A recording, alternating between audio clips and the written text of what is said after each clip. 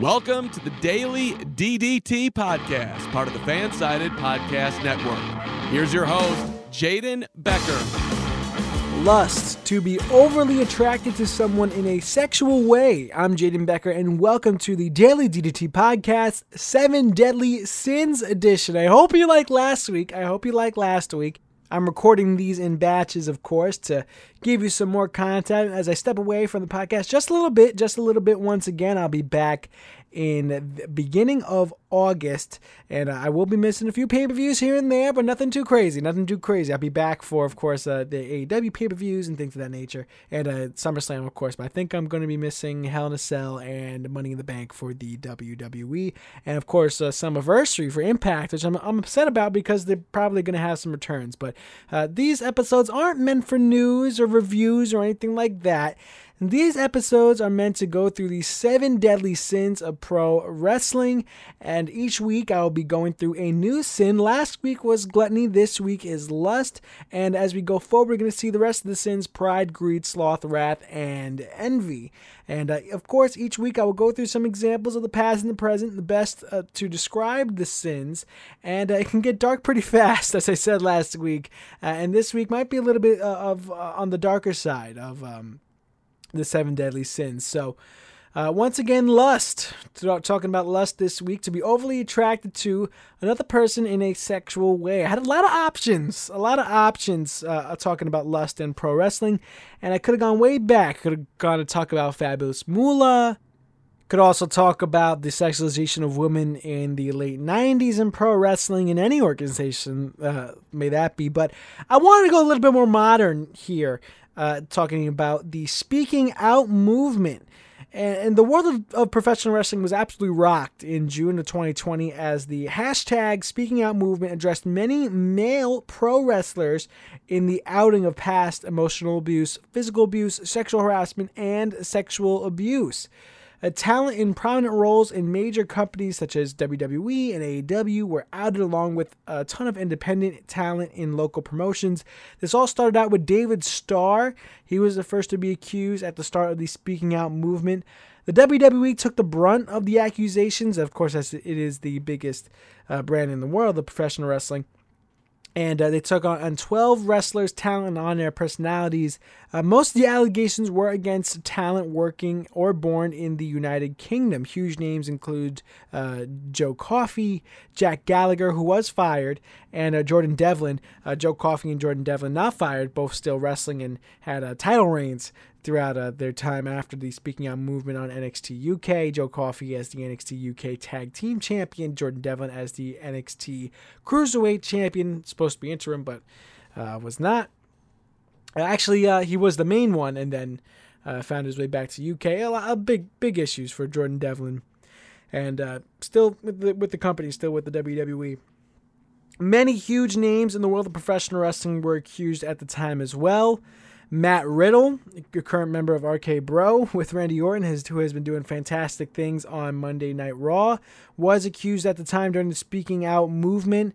He did have some allegations against him that ended up being called an affair, and a lot of mess towards the way of Matt Riddle. I believe the full story goes exactly that he once denied it and then came out that the denial of the accusations against him were not incorrect. He said that he admitted to having an affair with his accuser, but the affair was consensual with the woman that he was having it with.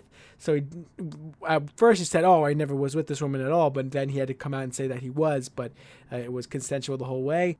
Riddle dropped his petition for a restraining order against his accuser in late September, and then the following day he filed a civil lawsuit against his accuser. They've been going back and forth since. It states all the way up until March of 2021. Riddle wanted out of the lawsuit. He was completely done with the whole situation, but his termination of the lawsuit was denied by the courts. Big issues for Matt Riddle. And moving on to another person that also found some big issues was Marty Scurll. I remember looking back, I even mentioned about this on some news about the DDT podcast, talking about him and his issues with Ring of Honor. He was accused of taking advantage of a 16-year-old girl who was inebriated, and Scurll would release 2 statements in which he did not deny the allegations but claimed the encounter was consensual while both participants were intoxicated, which does not make it consensual given that they were intoxicated. Intoxication does not equal consent. That's the first thing they teach you when you step onto a college campus. And as I'm going through college now, they did a lot of training early on during orientation on what consent is, what consent isn't, and if someone's intoxicated and throughout the whole situation, they are not consenting. He was with Ring of Honor at the time of these allegations, and he ended up leaving Ring of Honor in the beginning of January of 2021. I believe he had some matches with New Japan, or was planning to have some matches with New Japan, but was exiled off the card due to the speaking out allegation, and all the movement from there. People were still upset, and rightfully so. People still upset from Marty Scurll. Let's take another look at another name on this list, Will Ospreay. He also found himself into some trouble in the speaking out movement. And I know I'm talking about some pretty big names here, and there were some smaller names as well, but I really want to get to the pinnacle of it.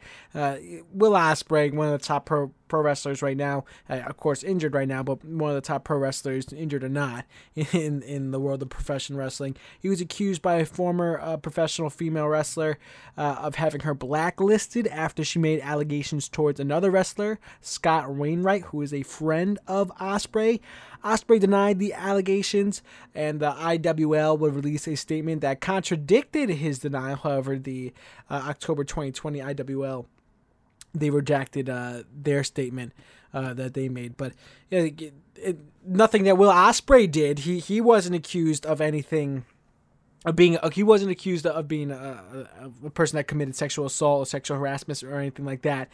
He was accused of blacklisting somebody, which sort of falls under the same line, especially if Ospreay is defending his friend, which sort of puts him on the same level as his friend.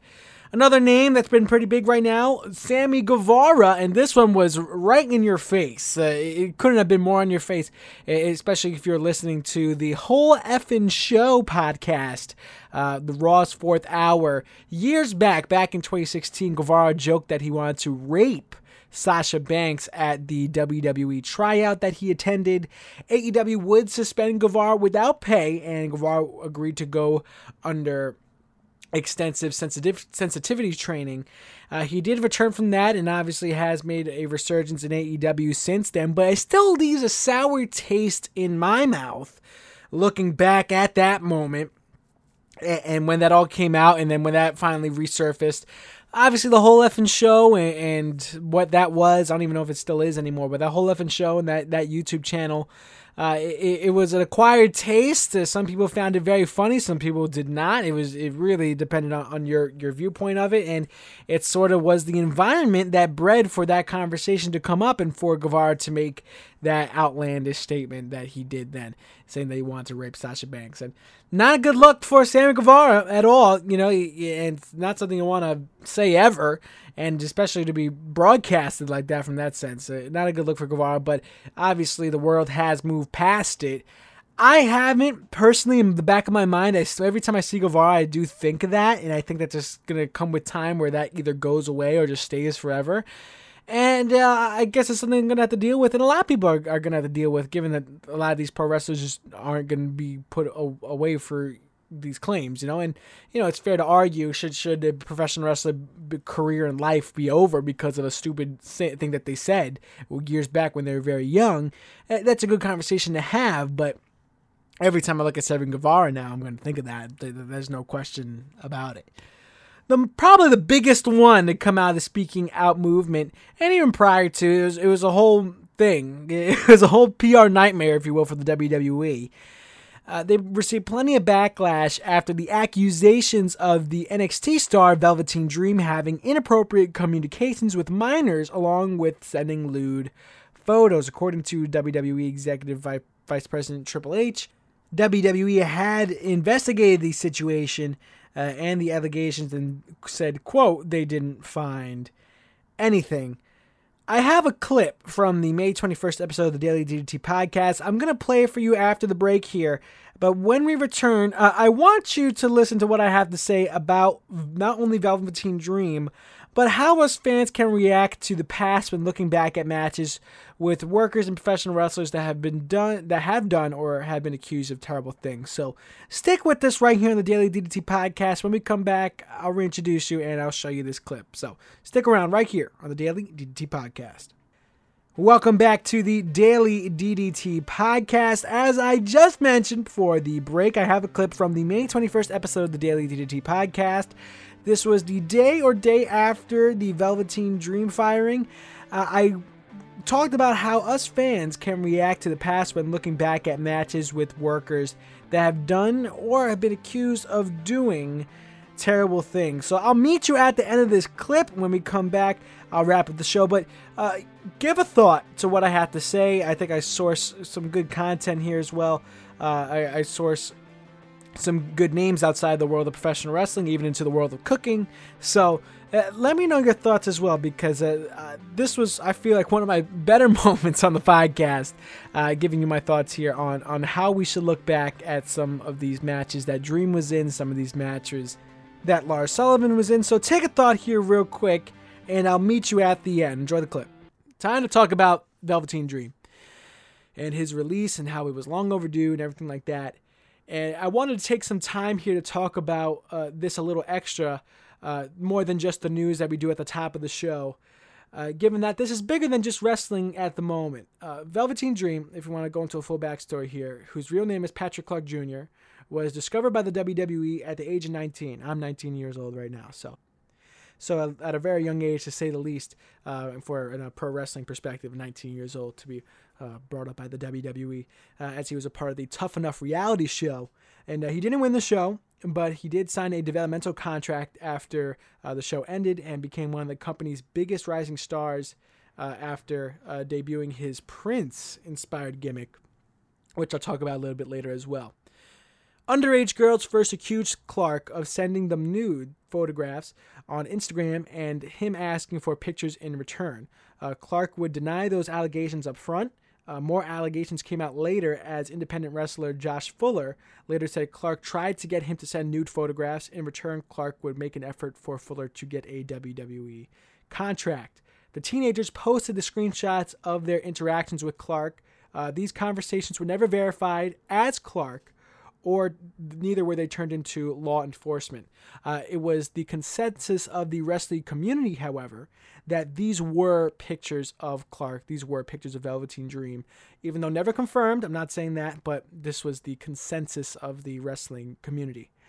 Looking at Velveteen Dream's career with the WWE and NXT, he won the North American Championship in January of 2019 and held the title for a record 231 days before dropping it to Roderick Strong. He was on a rocket to the NXT Championship before the allegations, and let's not forget that. Not the fault of the WWE at the time, given his gimmick was hot as fire, and how were they supposed to know about the allegations at the time? A 25-year-old at the time of the allegations, I should say as well. And he had all the in-ring talent in the world with a fantastic gimmick that we haven't seen in a long time. Everything clicked for Dream in front of the camera.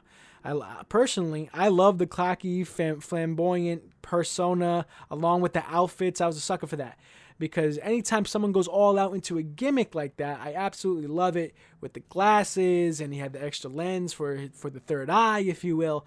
I felt like the gimmick just hit in every way, shape, or form. He was fully enthralled in it. The flamboyant aspect of it as well, something you haven't really seen in a while from the WWE, so I genuinely enjoyed it. Obviously, I can't look at Clark in the same light anymore, and rightfully so. I'd be very surprised if you see him on TV anytime soon. I feel like he'll do some work in the indies and some indie events, but I don't think he'll be under contract from any of the big major companies that we know and we watch every week. In regards to his release, and this conversation here is more about the WWE than Dream itself. Although the WWE took a lot longer than they should have to release him, at the end of the day, he is finally gone. Should have this all been done at the start of the allegations? Many would argue yes, and I would be on the same side of that as well, given the PR nightmare that Dream was. It's also fair to acknowledge that even to this day, technically the allegations, even though all the evidence are pointing in the direction of it being true, technically still are allegations.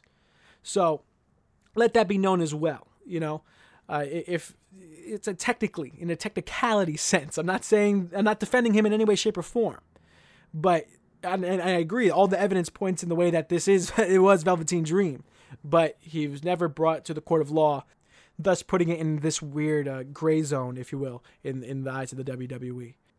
Adam Ragusea, a name that you might have heard before, a food journalist on YouTube, once made a statement while talking about Mario Batali that still sticks with me to this day when looking at the world of celebrities. In context, Mario Batali is a former Stand and Stir host for the Food Network who admitted sexual harassment and is accused of sexual assault. The quote from Ragusea reads, "Almost no one is blameless in their personal conduct, certainly not me and probably not you. Most of us are quite lucky that we have not yet come to be defined by the worst thing we did instead of the best." End quote. Ragusea also looks back at the work of Mario Batali and acknowledges all the people involved in his past work. Think about the producers, think about the lighting crew, think about the audio team, the directors, all the assistant producers, everyone that worked to make that show what it was back in the Food Network era. I think it was called Molto Mario, Mario Batali worked on. And what we need to remember is that now all those workers who worked on that show with Mario Batali, all the hard work that they put into that show have now been shunned away into the darkness, into the world of obscurity, into a world that you're not supposed to watch this anymore. Given what one person did, given what Mario Batali, the frontman, what he did. I think, bringing this back to the world of professional wrestling, I think there's a direct correlation there with wrestlers who have had matches with Dream in the past, where some of their best work is now washed away. Looking back to NXT TakeOver New Orleans in 2018, a 5-star match, according to Meltzer. It was a 6-man match. Probably the only 5-star match Killian Dane, Lars Sullivan, and EC3 will ever be a part of. Obviously, Lars Sullivan having issues in his own right, and that's a whole nother story for another day. But Killian Dane, EC3, Ricochet was also a part of that match. Adam Cole and Velveteen Dream, those were the 6. Adam Cole has had plenty of 5-star matches. Ricochet, I believe, has one other. But Killian Dane, EC3, this might be the only 5-star match that they'll ever be a part of in their career. Now, are we supposed to wipe it away to the side and never look at that match again? Some of the best work of Killian Dane and EC3's career? Or do we look at it in a light of trying to remember and acknowledge the work that Killian Dane and EC3 put in, even though names like Lars Sullivan and the person that we're talking about now, Velveteen Dream, are involved in that match as well. Just keep this in mind when looking back. Chris Benoit was washed away from history. When that's not fair to the others involved in the matches that he was a part of. Chris Benoit obviously being a part of a lot bigger matches and a lot more important matches than Velveteen Dream was a part of. And Chris Benoit, part of some of the greatest WrestleMania matches of all time, Royal Rumble winner. Yeah, we're expected to wipe that away from history. I think it might be fair to acknowledge the same for Dream. And maybe not in respect to Dream, maybe not in respect to Sullivan, maybe not in respect to Benoit, and these are names that we've decided to wipe away from history, and rightfully so. But in respect to the other competitors and everyone else involved into making what made their matches so great. Velveteen Dream, part of a 5-star match. Chris Benoit, 5-star matches in his own right. Let's just keep that in mind. Because some of these professional wrestlers' greatest work came at the same time when they were facing Velveteen Dream, when they were facing off against Benoit. And it's not fair to those wrestlers who are part of those matches, like Killian Dane, like EC3, for their highlight, best-ranked matches of their career to be pushed to the wayside. However, I can't stop you from feeling how you feel in this situation, given you're 100% justified in this case. I can't tell you to go support anything that you don't want to support. That would be morally wrong for me to say that. But just keep that in mind moving forward, and keep that in mind when looking back at some of these matches in the past. All right, Jaden Becker from the future here. Hope you enjoyed that clip. I gave you my full thoughts there on everything Velveteen Dream and also everything on how we should be able to look back on some of these matches in the past. As I mentioned, some of these career-defining moments came against Velveteen Dream for a lot of these wrestlers, and some of the best matches, some of the only 5-star matches that they're ever going to have came against Velveteen Dream. So something to really think about, because you don't really want to throw out the baby with the bathwater there. That's all from me. You can catch this podcast on all your favorite providers. Make sure you subscribe on Apple Podcasts so you never miss an episode. And remember, you can ask your smart device to play the Daily DDT Podcast. If you like content like this, check out our writers at dailyddt.com. And if you want to hear more from me, give me a follow on Twitter and Instagram at Jaden Becker TV. I'll see you next week with another episode of the Daily DDT Podcast.